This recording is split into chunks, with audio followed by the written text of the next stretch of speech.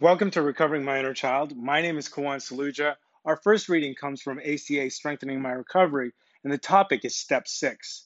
We're entirely ready to have God remove all these defects of character. We may have balked at the words character defects. Wouldn't it be more appropriate term to be character defenses? Yes, it would. I think particularly for an adult child, defects and defective character is a little bit too soon. And character defenses have, you know, um, done the best they could, and it's just there's a better solution. Back to the reading. Didn't they get us through an unlivable situation? Wasn't the destruction we experienced part and parcel of surviving a hostile environment? But whether we call them defects or defenses, when we get to ACA, we finally realize they don't work in our lives anymore, that we are ready to put them down. We begin to ask our higher power to remove these things as we're ready to give them up. Things like competition, hoarding ability, um, those are some of the things um, that you can give up now that there's a higher power in your life. And, the possibility, I wouldn't necessarily say I'm there, but the possibility of unconditional love. Back to the reading. The process becomes intuitive. As we continue to work the steps, become sponsors, and see the positive effects the program has on ourselves and others. We shed our coping mechanisms as we see them for what they really are. And one of them is definitely hiding. We can't believe we haven't seen them before, but now we know and won't go back. This new way of life is based on accountability. We cultivate our inner loving parent and show our inner child we can be trusted. I like this cultivate our inner loving parent. And this is, again, it's a joy to read these passages and to remind myself. I think the inner child concept came up when I first read Alice Miller's drama, The Gifted Child, but the inner loving parent thing is something. Let's say I haven't always had a healthy model from a male standpoint. Um, Someone said, I'm now the single parent of an inner child. So, but it can be as exciting as it could be potentially challenging. But I would say exciting and rewarding. Back to the reading. Just as a healthy parent sets safe boundaries for a child, we set boundaries for ourselves. That line is good. Just as a healthy parent sets safe boundaries for a child, we set boundaries for ourselves. I mean, I think as far as how much to get done during a day and what is good and the judgmentalness, these are boundaries. I think I work with Lucia Capicchione, who pioneered inner child therapy in a lot of ways. And she talks about the notion of, a protective parent, not just a loving parent. Back to the reading. Our hurt parts no longer run the show. Our inner child walks into the love and flourishes. On this day, I became willing to examine and remove the next defect, or I would say character defense, that I'm tired of carrying around. And I like the word flourishing. Who I am is the possibility of flourishing, intimacy, and connection.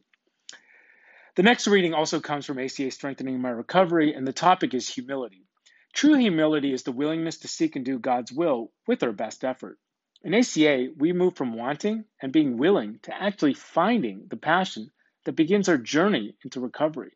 We look for that passion because without it, we may merely talk recovery. We do not live it.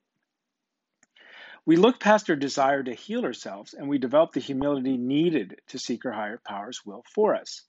With that humility, we surrender ourselves to the spiritual seed that's blossoming inside of us. Yeah, I like that notion of a spiritual seed, and I think trauma can arrest that seed from blossoming, and recovery and healing can have that seed blossom. And it was always meant to blossom into, potentially a beautiful thing. We move toward that essence, and the closer we get, the more in touch we are with our own spiritual being. We begin to live in the present. And in that now, we see the world differently. We notice the spiritual essence in others and the beauty around us. We begin to feel peace. We begin to shed our past, including the person we thought we were. And we are at peace with the stillness. Further down the path, we realize that the stillness is our higher power working inside us. Wow, that is profound. Yeah, there are those, I guess stillness and flow and higher power have a lot to do with each other. I guess I don't have to understand why, I just have to be. Back to the reading. On this day, I seek the humility needed to accept my higher power's will, knowing that it is the basis for my journey to recovery. The miracle of ACA has begun. The next reading comes from Melody Beattie's The Language of Letting Go, and the topic is charity. We need healthy boundaries. There's that boundary word. We need healthy boundaries about receiving money, and we need healthy boundaries about giving money. Some of us give money for inappropriate reasons. We may be ashamed because we have money and don't believe we deserve it. We may belong to an organization that uses shame as a form of control to coerce us out of our money that the organization wants. We can get hooked into giving money to our children, family members, or friends because we have earned or unearned guilt. Wow, unearned guilt. Not heard that phrase before. And I would say a lot of the guilt that I have is unearned. And yeah, sometimes I wonder if doing this 2 times a week is enough. You know, I think when you read stuff like that, I feel like maybe 3 times a week. These readings are just so powerful and just such a great reminder, and just things that you don't, certainly in this trying time, this is not something that I'm learning about on Twitter, that's for sure. Back to the reading. We allow ourselves to be financially blackmailed, sometimes by the people we love. I'm very fortunate in this regard that is not the case. This is not money freely given or given in health.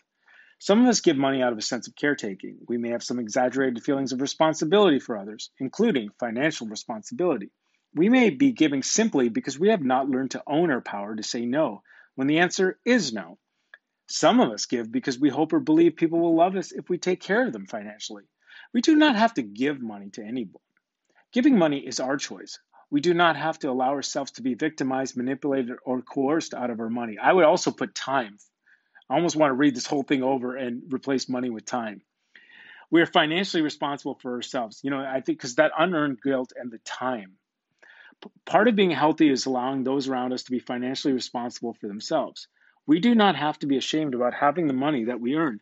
We deserve to have it, whatever the amount, without feeling obligated to give it all away or guilty because others want what we have. Charity is a blessing. Giving is a part of healthy living. We can learn to develop healthy boundaries around giving. Today, I will strive to begin developing healthy boundaries about giving money. I understand that giving is my choice. And the final reading comes from Melody Beattie's The Language of Letting Go, and the topic is owning our power.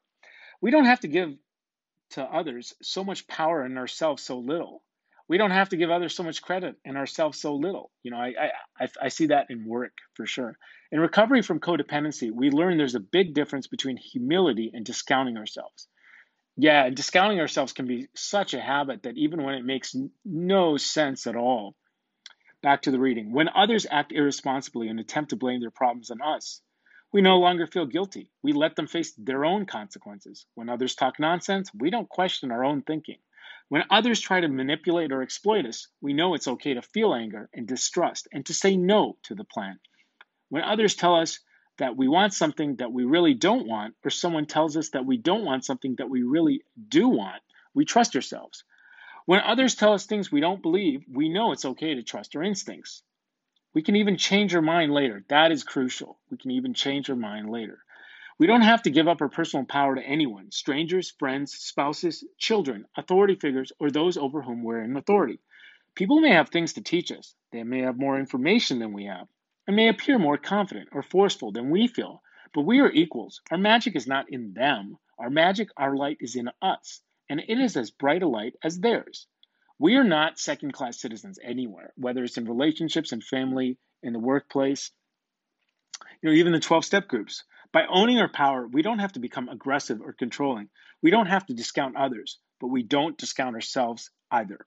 Today, I will own my power with people. I will let myself know what I know, feel what I feel, believe what I believe, and see what I see. I think so much that I've realized for me, and I'll repeat that one again, is the confidence was shaken by decisions I made when I was addicted. But when you're thinking from a God consciousness, or at least a higher state of consciousness, or just from a present place of mind, to repeat that. Today I will own my power with people. I will let myself know what I know, feel what I feel, believe what I believe, and see what I see. I will be open to changing and learning from others and experience, but I will trust and validate myself too. I will stand in my own truth. And what a gift. that is even a possibility. And that concludes today's episode of Recovering My Inner Child. Until next time, this is Kawan Saluja reminding myself to pause, to feel my feelings, to love myself, to own my power with people. I will stand in my own truth.